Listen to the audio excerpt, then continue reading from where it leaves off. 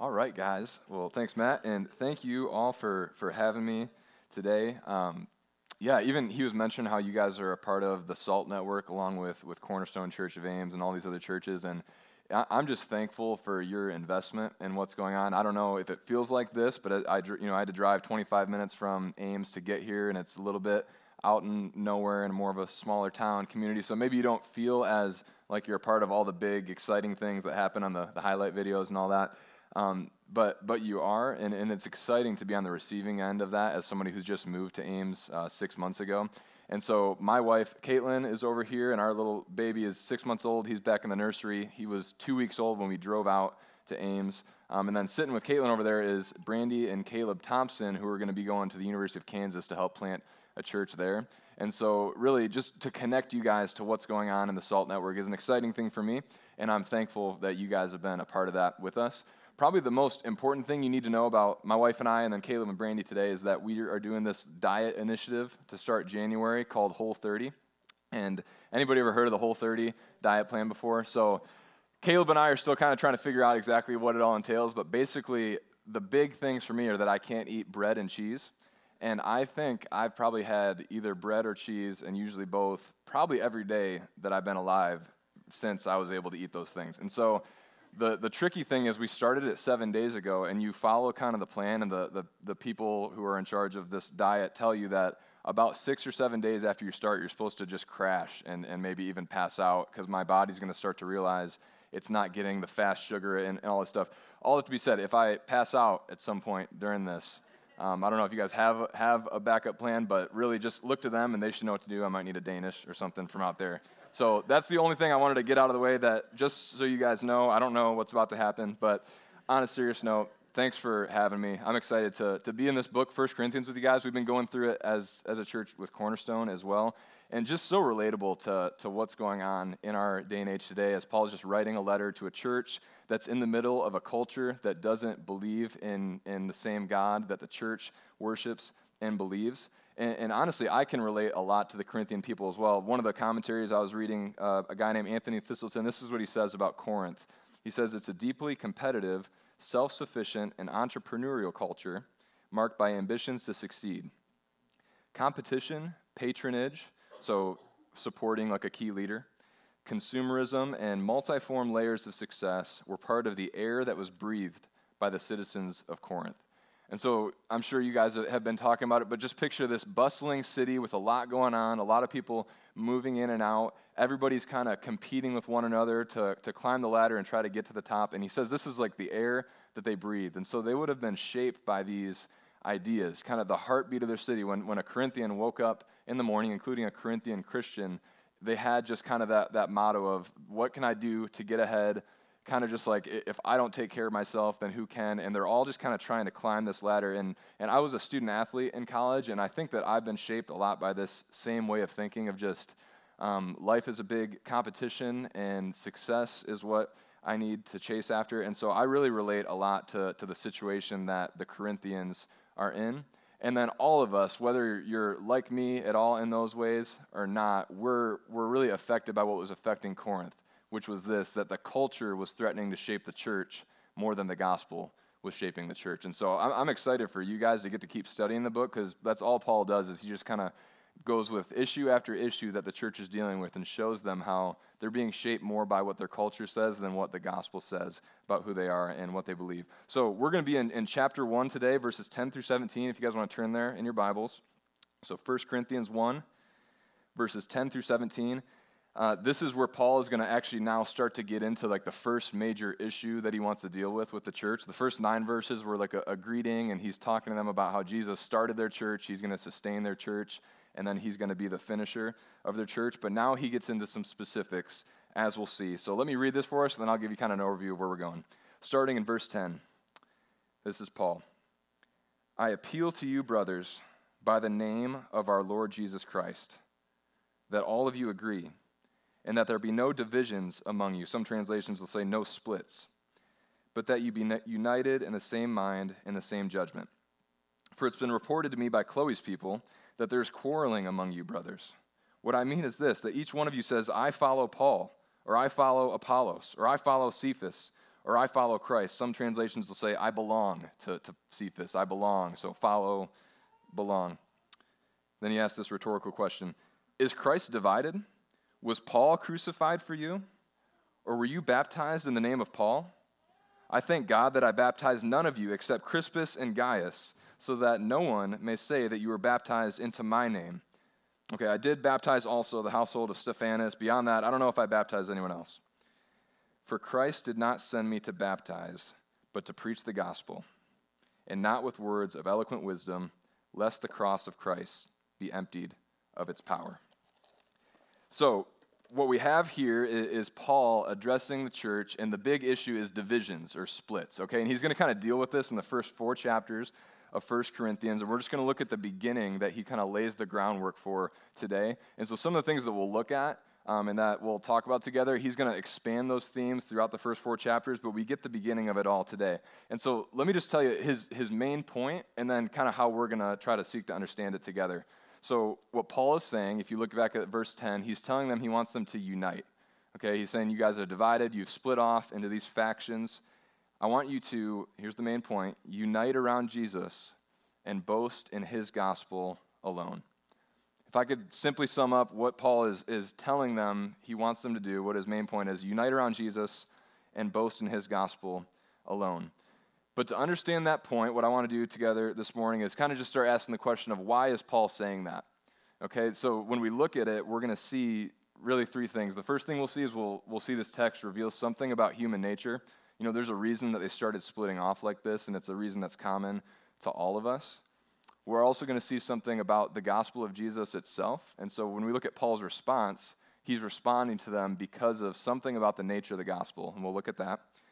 And then thirdly, he's so concerned because of something about the nature of the church that's being compromised here in these first 7 verses. Okay, so we'll look at human nature, we'll look at the gospel, and we'll look at the church. Let's jump in with the first one, looking at human nature. And so look at verse 12 with me. Let me read that one for you again. It says, here's what I mean, guys. What I mean is that each one of you says, I follow Paul, or I follow Apollos, or I follow Cephas, or I follow Christ. So in a competitive culture like Corinth, where everyone is success-driven and everyone is trying to climb this ladder and looking over their shoulders to see who's coming after them, there's a lot of fear that would develop in that. And I think 3 key fears, and you'll probably relate to some of these, is the fear of being alone would be one of them. Like maybe you'll get left behind by everyone who's running ahead so fast. The fear of being a failure, of not reaching success. And then the fear of being inadequate, of kind of seeing the picture of success that's been laid out in your city and for us just in our world, and kind of realizing that I just don't know if I'm going to be able to get there. I think, you know, maybe my neighbor, this guy, he's super talented, but I don't know if I'm going to be able to get to that vision of success. And these 3 fears, the fear of being alone, a failure, and being inadequate, bring about 3 just deep human needs that are just true of us across the board as people. It's the need to belong, or else we'll be alone. The need to be affirmed, or else we'll be a failure. And then we also have this deep need for heroes, because deep down all of us kind of know that we need somebody else to win for us. We are inadequate in and of ourselves. And so let's look at those 3 needs in light of what this says about human nature. And the key passage here is verse 12. So the first one, we need to belong.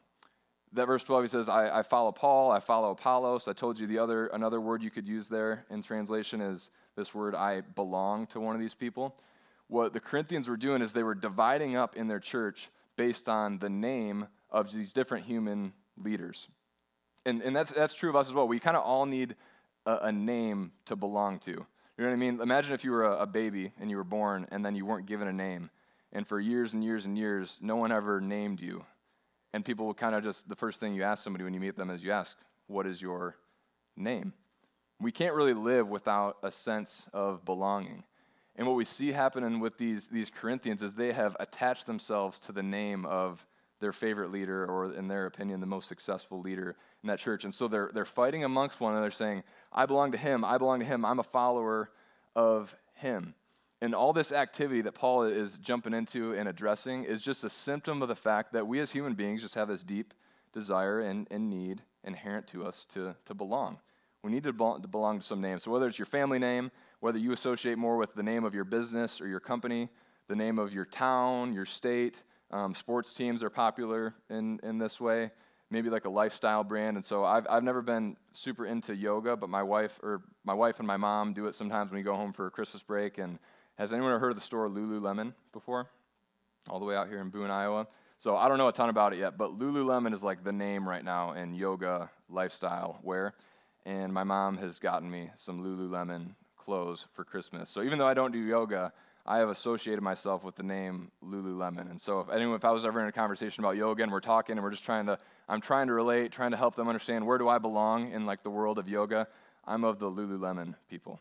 Okay, so that's a little bit about what it might be like. And on a serious note, just imagine if you grew up without having a name. We all need a name. We all need a place to belong. And that's kind of what's driving these Corinthians to be like, okay, well, who do I belong to? Who do I follow? Maybe it's Paul. Maybe it's Apollos. And they're doing this with human leaders. The second one, we need to be affirmed.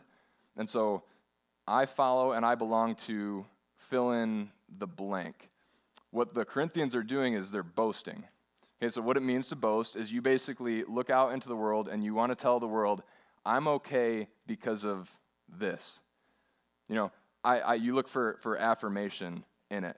And what the Corinthians were doing is they were boasting in whatever human leader it was that they belonged to because they said, that guy right there affirms me. Because I'm attached to him, I'm okay. So in the hustle and bustle, remember, of the city, super competitive, they in their head thought, if I could just attach myself to that leader, I belong to him, then they would be affirmed. And so I was talking to one of my friends over Christmas break. He actually lives out in Los Angeles, which is probably a little bit more like Corinth than Boone in some of these ways in terms of being a big city. And how many of you guys are good with like social media? Would you raise your hand if you got a decent understanding of it? So for those of you that don't have your hands up, I'm more with you. I don't understand it a whole lot, but I've been getting into it a little bit lately and trying to figure it out if I'm going to be trying to reach the next generation. But my friend Jay, so he works in social media for like an environmental activist group out in Los Angeles. He was originally from Michigan, just like me, moved out to the big city, and has very much been a part of a culture that's like Corinth's. And his job is social media, okay? So he's learned how to market, and he's learned how to communicate and how to promote things. He's around influential people and celebrities all the time, just kind of the whole deal you would think of somebody moving out to Los Angeles. And we're sitting there talking, and the thing he wanted to talk to me about was the fact that he was lonely and he felt like a failure. And he's telling me, he's like, it doesn't make sense because I'm surrounded by people. I work with a great team. I have a great mentor at the office. Los Angeles is obviously super populated. I'm meeting with famous people all the time. I'm doing a really good job with my work. And so I shouldn't feel lonely and I shouldn't feel like a failure, but I do. And he's like, you know what the problem is? I think it's social media. And I was like, okay, well, what do you mean by that? And this is just kind of the dynamic that he laid out. And so maybe this actually happens for some of you. If you don't do social media, just look in on this as just a snapshot of boasting, okay? So he explained to me that what happens on social media is all of his friends in the city will post pictures of, like I went out to dinner with my friends tonight, and here's a picture of it. I climbed a mountain today. I went on a hike. I met this celebrity, and what everybody's doing on social media is we're putting out to the world an image and a picture to show them, basically, that we're okay. We're successful. We're doing well. I'm having fun. My life is interesting. My life is exciting. I'm not a failure because look at this post. Look at this person that I met. Look at this really interesting food that I'm having. And so as I'm talking to my friend Jay, he's like, I'll wake up on a Saturday morning and I'll just kind of read a book and drink a cup of coffee at my house, and I'll feel really satisfied and content with my life in that moment and feel like I had a good morning. But then I hop on social media, and I see that one of my friends happened to be in Sweden all of a sudden, and he climbed the Alps. And then I feel like, wow, am I really doing anything? Am I just this failure? And he just kind of kept walking me through just story after story of all the people around him that were posting on their social media feeds about what they were doing. And what this is, it's a means of boasting. And it doesn't even have to be outward bragging, but just showing the world, like, this is why I'm okay. I'm okay because fill in the blank. And the interesting thing he said is then I'll actually go meet these people in real life, and they'll think that their life isn't interesting because they see my social media posts. And so it just kind of repeats itself and goes in and out. But we all have this need to be affirmed, and social media right now just happens to be a tool where we can show people, hey, this is me, this is what I'm all about, and then you can either like it or you can dislike it. And I'd be curious, what do you guys hold out to the world to show the world that you're okay? Tons of things. The other way to ask the question is what do you boast in? Maybe it's your health or your looks, the quality of your family, your association with a particular group, your resume, your income, anything. But it's anything that we just kind of, as we feel inadequate, show to the world like, I'm not inadequate, I'm not a failure, I'm okay because look at this. And that's what was happening in Corinth as they looked to human leaders. And then this next one just kind of blends in with the first two. We also need heroes. Okay, so the fact that the Corinthians were fighting about which leader was the best definitely shows that they were viewing these people as more than just kind of a detached person that they admire, but as a hero that they were seeking to unite themselves to. It says there's quarreling among them in verse 11. And that would totally make sense because we fight to defend our heroes because our heroes hold our hope. And if you just followed the election season that we just went through a little while ago, all of the fighting that goes on over politics is because, right or wrong, the system in America is what it is. But during the election season, we're kind of forced to pick a candidate that we think and we hope is going to bring success and bring whatever we think is America should be like. And then we fight with each other about which one it should be, and they fight with each other on the stage, and we like that. And so it's because we've made them heroes. We've made them a type of savior. The commentator Anthony Thistleton talks about Corinth, and he says, "We know that in Corinth, many sought to improve their status by finding respected and influential patrons. Corinth was having a power struggle, not a theological controversy." And that's important to note because the divisions, the splits that were happening in the Corinthian church weren't over theology, because that's actually a way that a church can and should separate itself, and people should divide over what we believe. They were just dividing over which hero they wanted to belong to, which person they thought could bring them success. And so a hero kind of fits in this position of a biblical word we would use called like a mediator. So what that means is you have yourself, who you kind of feel like, I'm a little bit inadequate, I want to be successful, I need kind of like a go-between person that if I could ride on their coattails, they could win the victory for me. That's basically what we want a hero to do. And so maybe I'll tell you a little story that I heard about that illustrates just the nature of what a mediator does. So hundreds of miles from here, there was a kingdom that sat across the sea, and it had been once prosperous when their king reigned well in that kingdom. There was blessing. The city was well known among the whole nation, but the king decided to leave, and when he left, there was a curse that fell upon the city by the sea. So now this city was hopeless, it was cursed, it was laughed at and scorned by the rest of the surrounding countries around it, and as they looked at it. And so they would always just kind of long that maybe one day their king would come back and bring back the blessing. And eventually he did. The king returned. He came back to this little kingdom by the sea. And when he came back, it was actually at the time that some powers from the west were wanting to come in and take over and war against the kingdom by the sea. And when that happened, the king that had returned actually defeated them. And upon defeating the powers from the west, this curse was lifted. Blessing was returned to the city. They were rioting in the streets. They were building up monuments and pictures of this king. And that's a little bit about what a mediator would do. This city is in a place of needing blessing. They know they can't get it on their own, and they're under a curse. A king comes in and wins a victory for them so that they could then have blessing. The problem with looking at human mediators, however, is that the city of Cleveland, Ohio, is going to be really struggling if LeBron James decides to move away again, and they will be back under the curse. My wife and I are Cleveland Cavaliers fans, and that's basically the storyline of what happened when LeBron was in Cleveland. He left Cleveland, they were cursed. He came back, and victory again. They beat the Golden State Warriors, but now everyone just has anxiety that what's going to happen if he leaves. But LeBron's a mediator, right? They call him King James because through him, Cleveland can experience success. And we all do that with human heroes. That's what the Corinthians were doing with the leaders in this church. If I attach myself to him, then maybe I could one day be a winner. I could be successful. And hopefully you've seen that these needs, the need to belong, the need to be affirmed, and the need for heroes, it's universal across all of us, no matter how it plays out in our life. And so that's why what was happening in Corinth makes a lot of sense. They were dividing based on these human leaders because of those needs that they have. But Paul's response to this is that this shouldn't be.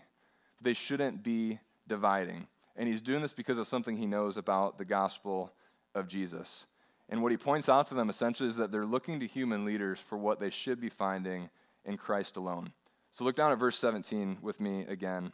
He says, "For Christ did not send me to baptize, but to preach the gospel, and not with words of eloquent wisdom, lest the cross of Christ be emptied of its power." And so if I could translate what Paul is trying to communicate to them there, he's not saying I wasn't planning on baptizing people, because of course he was. That's what we do as Christians when people come to follow Jesus. But what he's saying is, I didn't come to create a following for myself. I came to create a following for Jesus. Okay, I didn't come to create a following. I didn't come to baptize people into my name. I came to preach the gospel. I came to preach the gospel so that people would follow him. So as he looks at what's happening in the church with people splitting off into different factions, he's confused because he's like, this isn't what I started. Whatever's happening now isn't because of what I did. I came and preached the gospel, which should have created a following for Jesus. But what had happened is, like I said, they've been starting to be influenced more by the culture than by the gospel. And there was a group of people that kind of rivaled the preachers, the Christian preachers of the day, running around town called the sophists. And so our word sophisticated would come from the sophists of this time. And what they were is they were public speakers. They were orators. And their whole game was to build a following around themselves through their style and their skill and their rhetoric. Thistleton says they were influenced by a kind of rhetoric that was more concerned with winning than with truth. Too often, the goal is to win approval for yourself than for your case.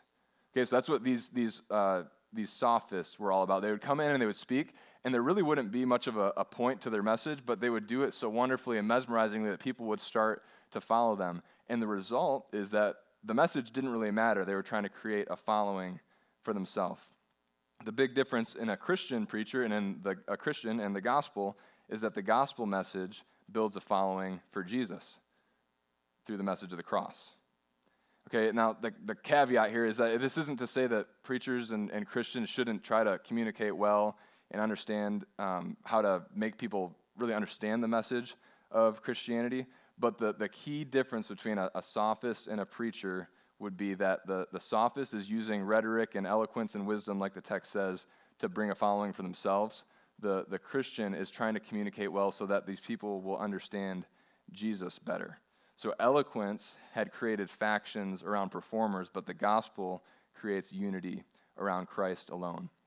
And so when Paul is pleading here for unity in verse 10, he says, "I appeal to you, brothers, by the name of our Lord Jesus Christ, that all of you agree, and that there be no divisions among you, but that you be united in the same mind and the same judgment." He's trying to unite them back around the gospel. And then he gives us this rhetorical question in verse 13, where he says this: "What I mean is that each one of you says, I follow Paul, I follow Apollos, I follow Cephas, or I follow Christ." Here's the rhetorical question: Is Christ divided? Was Paul crucified for you? Or were you baptized into the name of Paul?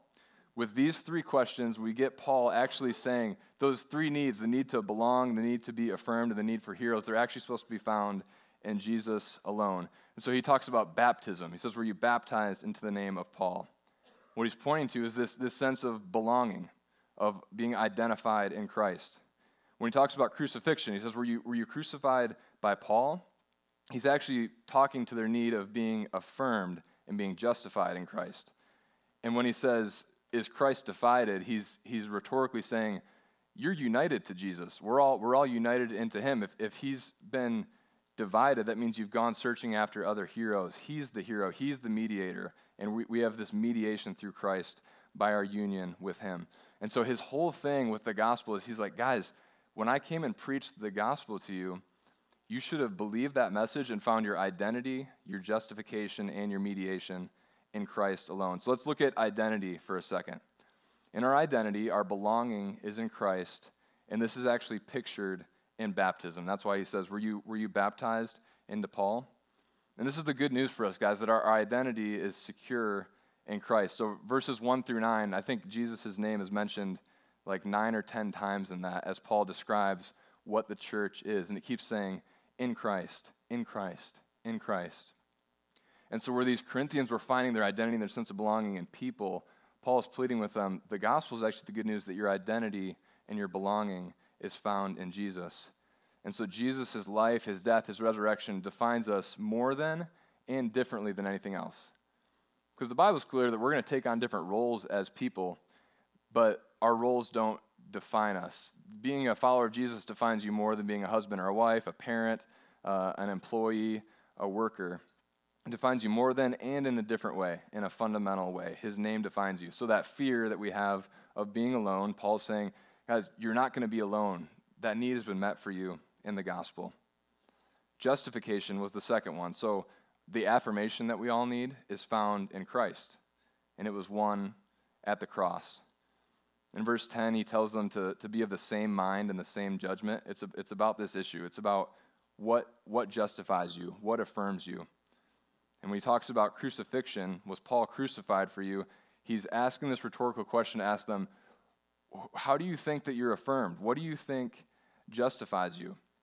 So that anxiety that we all feel, the reason that anxious people in LA are posting things on Instagram and Twitter all the time is because we have this constant feeling and need to be justified.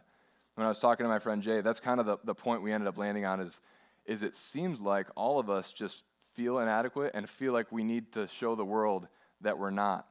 But in the cross of Christ, in a bloody cross, not a perfect Instagram picture, we have all the evidence in the world that we are justified before God.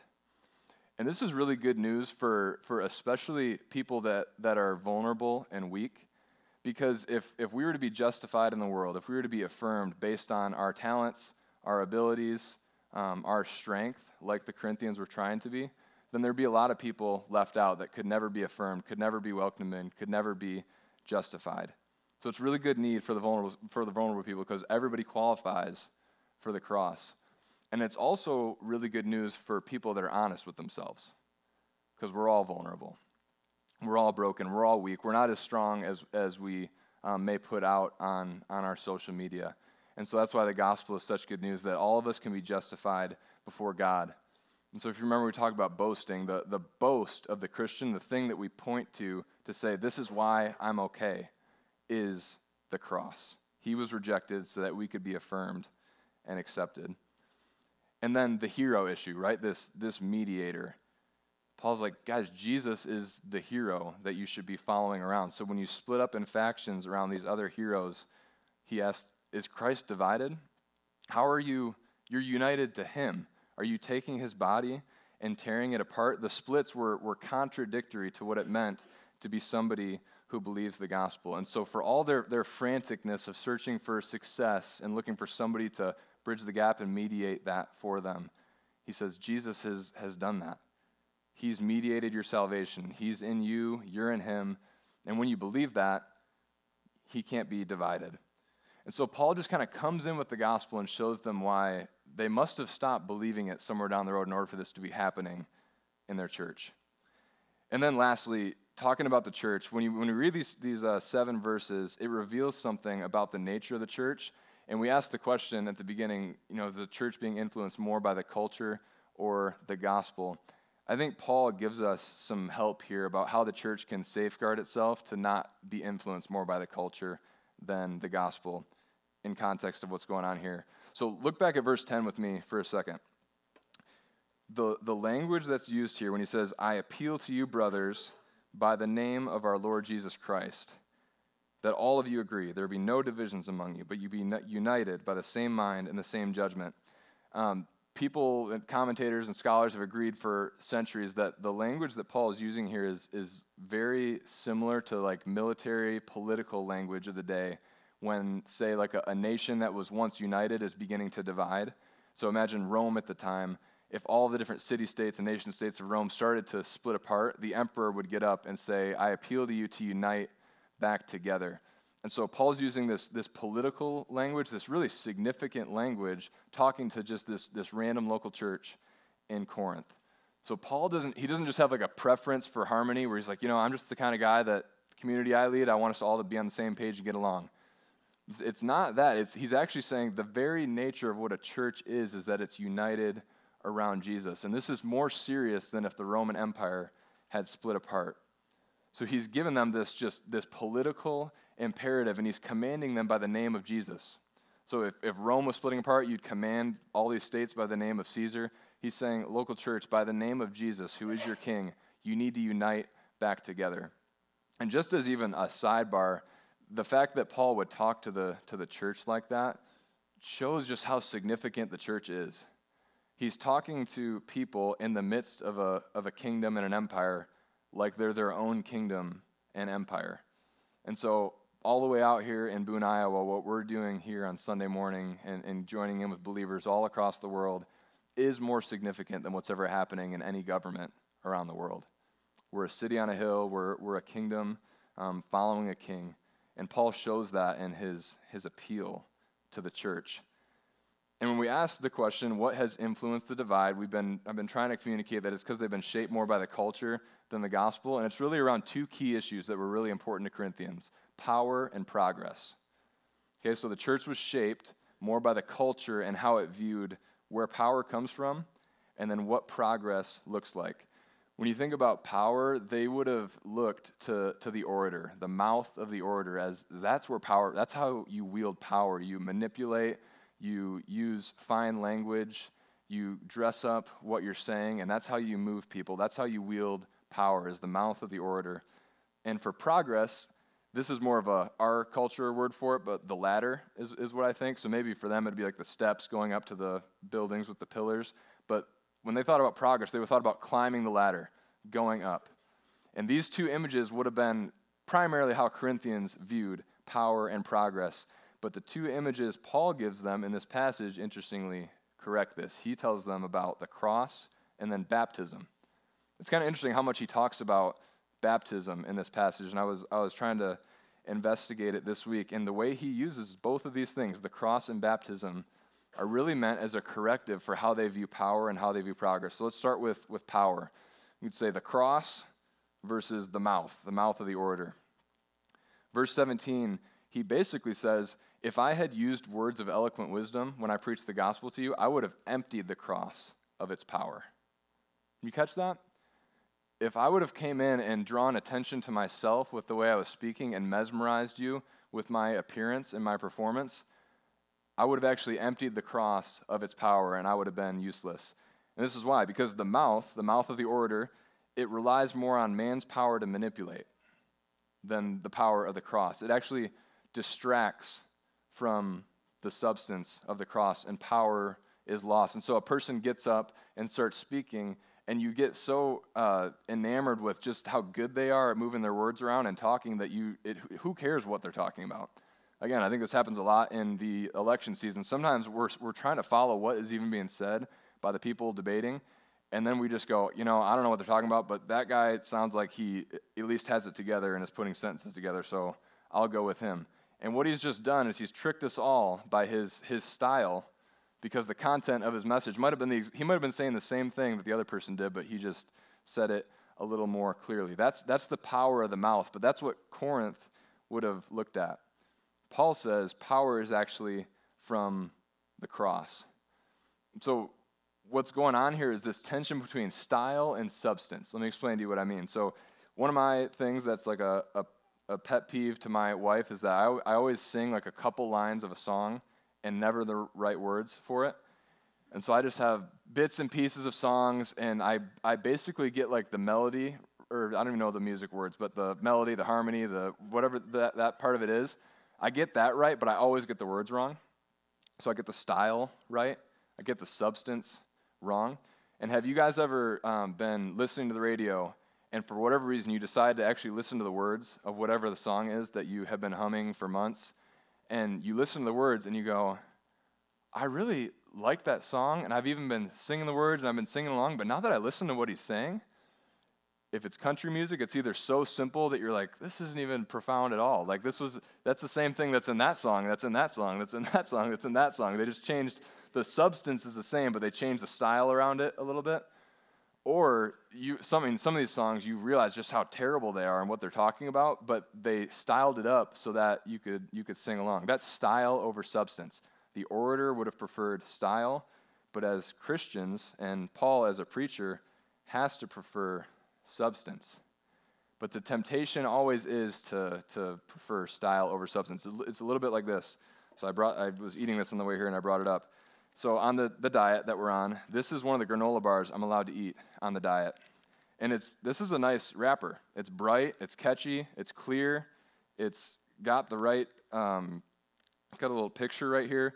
The style of this wrapper is really good, and it better be, because look at what this looks like, this granola bar.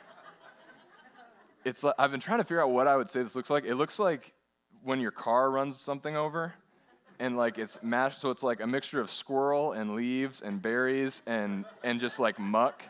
But hear me out. The substance of this bar is so bad that they had to style it up with this pink package to make me want to eat it. Right? The comparison here that Paul's doing, though, and think about this. He talks about the cross. The cross, we sung about it. It was a rugged cross, a bloody cross. What happened to Jesus was horrific. And in this time in Corinth, these people that actually, some of them were Christians, had lost confidence that we could really win anybody with a bloody cross, a rugged cross, an ugly, bloody, crucified Savior. And so they started to rely on style instead of the substance of the cross. They doubted its power. And Paul is pushing back here and saying, actually, all the power is in the cross, not in the style that we dress it up in. And you guys will get to this verse in a couple weeks, but in chapter 2, verses 1 through 5, Paul elaborates on this point. He says, when I came to you, brothers, I didn't come proclaiming to you the testimony of God with lofty speech or wisdom, for I decided to know nothing among you except Jesus Christ and him crucified. That's a statement saying, I know how ugly the cross is, but I also know that's where the power is. And so rather than distracting you with eloquent speech like the orators, I just gave it to you straight, plain and simple, Jesus Christ and him crucified. And I myself, I was with you in weakness and fear and much trembling, and my speech and my message were not in plausible words of wisdom, but in the demonstration of the Spirit and power, so that your faith might not rest in the wisdom of men, but in the power of God. And that's key, because the orators, remember, they were building followers for themselves. The cross creates a following for God. And so at the center of the church, and the controlling visual that we need to have when we think about power and where power comes from is the cross. It's not cool, it's not hip, it's bloody, it's ugly, but that's where true power comes from. And if we're tempted the other way, if we're tempted towards style, if we're tempted towards the orator, the mouth, we'll actually drift like the Corinthians did. The second one is progress. And so I told you they would have pictured like the ladder as this picture of progress. But then Paul talks about baptism. So as he's talking to them, he's like, were you baptized in this person? You baptized in that person? I'm glad I didn't baptize you. He's not dissing baptism. He's not saying we shouldn't baptize anymore. He's just saying that you are viewing your place of belonging and then progress and success as being attached to, as belonging to this leader. Okay? Climbing the ladder through baptizing yourself into this other name. Christian baptism, as we understand it, is not about climbing up, but about going down, right? It's about going down into the water. It's a picture of death before life. It's a picture of humility. And it doesn't seem like progress to the world. It doesn't seem like progress to the world to stand up in front of everybody and renounce who you used to be and say, I am now giving it all up and deciding to follow this crucified Savior. But get this, if we let baptism be the picture, if we let the water be the image that helps us understand progress, it actually brings unity. Because climbing ladders, which is what the Corinthians do, and creates division, because you find your leader, you go with them, you compete, it's cutthroat, and you go off in different directions, and then we no longer have a church. But baptism makes us all meet in the water. It makes us all meet as humble sinners that are saved by Jesus. Baptism, that image of progress, makes God get the glory because we're being baptized into his name and we're all following along him. The same way that the gospel creates a following for Jesus, the baptism is a picture of the gospel. And so we make progress through following Jesus, not creating a name for ourselves and going off into these different directions. And later on in chapter 12, he's going to say, in one spirit, we were all baptized into one body, Jews or Greeks, slaves or free, and all were made to drink of one spirit. That's a verse about unity in the church all around Jesus. And so as Paul is addressing this church and trying to keep it from destroying itself, he really wants them to know the church's power comes from the substance of the cross, not the style that we dress it up in like the orators. And its progress looks more like sinners going down into the water and less like competitors climbing up ladders. And so I think this is a good text for us as Christians and for you guys as a church, us as a network, to remind us of who we are as the culture keeps giving us different visions of power, of progress, of what we should be pursuing. And so before we close, just to say it again, what Paul's main point was, that the church is the people who unite around Jesus, not human leaders, and they boast in his gospel alone. To fight back against this, we need to know our tendency to look for belonging and affirmation and attach ourselves to heroes and people that aren't Jesus. We need to fight to keep the gospel central and know that it's in Jesus that all these things that we need are found, not in people. And then lastly, we just talked about like these images of blood and water, cross and baptism. Let those shape how we view power and progress as we walk together as his followers. So let's meditate on those things and pray as we close in worship. Heavenly Father, it's always humbling to look in at what was happening with another church thousands of years ago. And I'm thankful, God, that you were at work to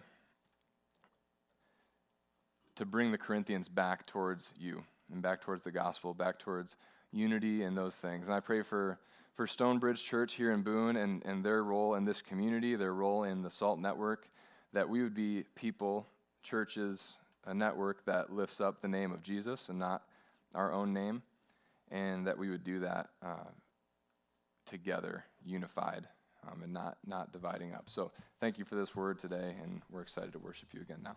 Amen.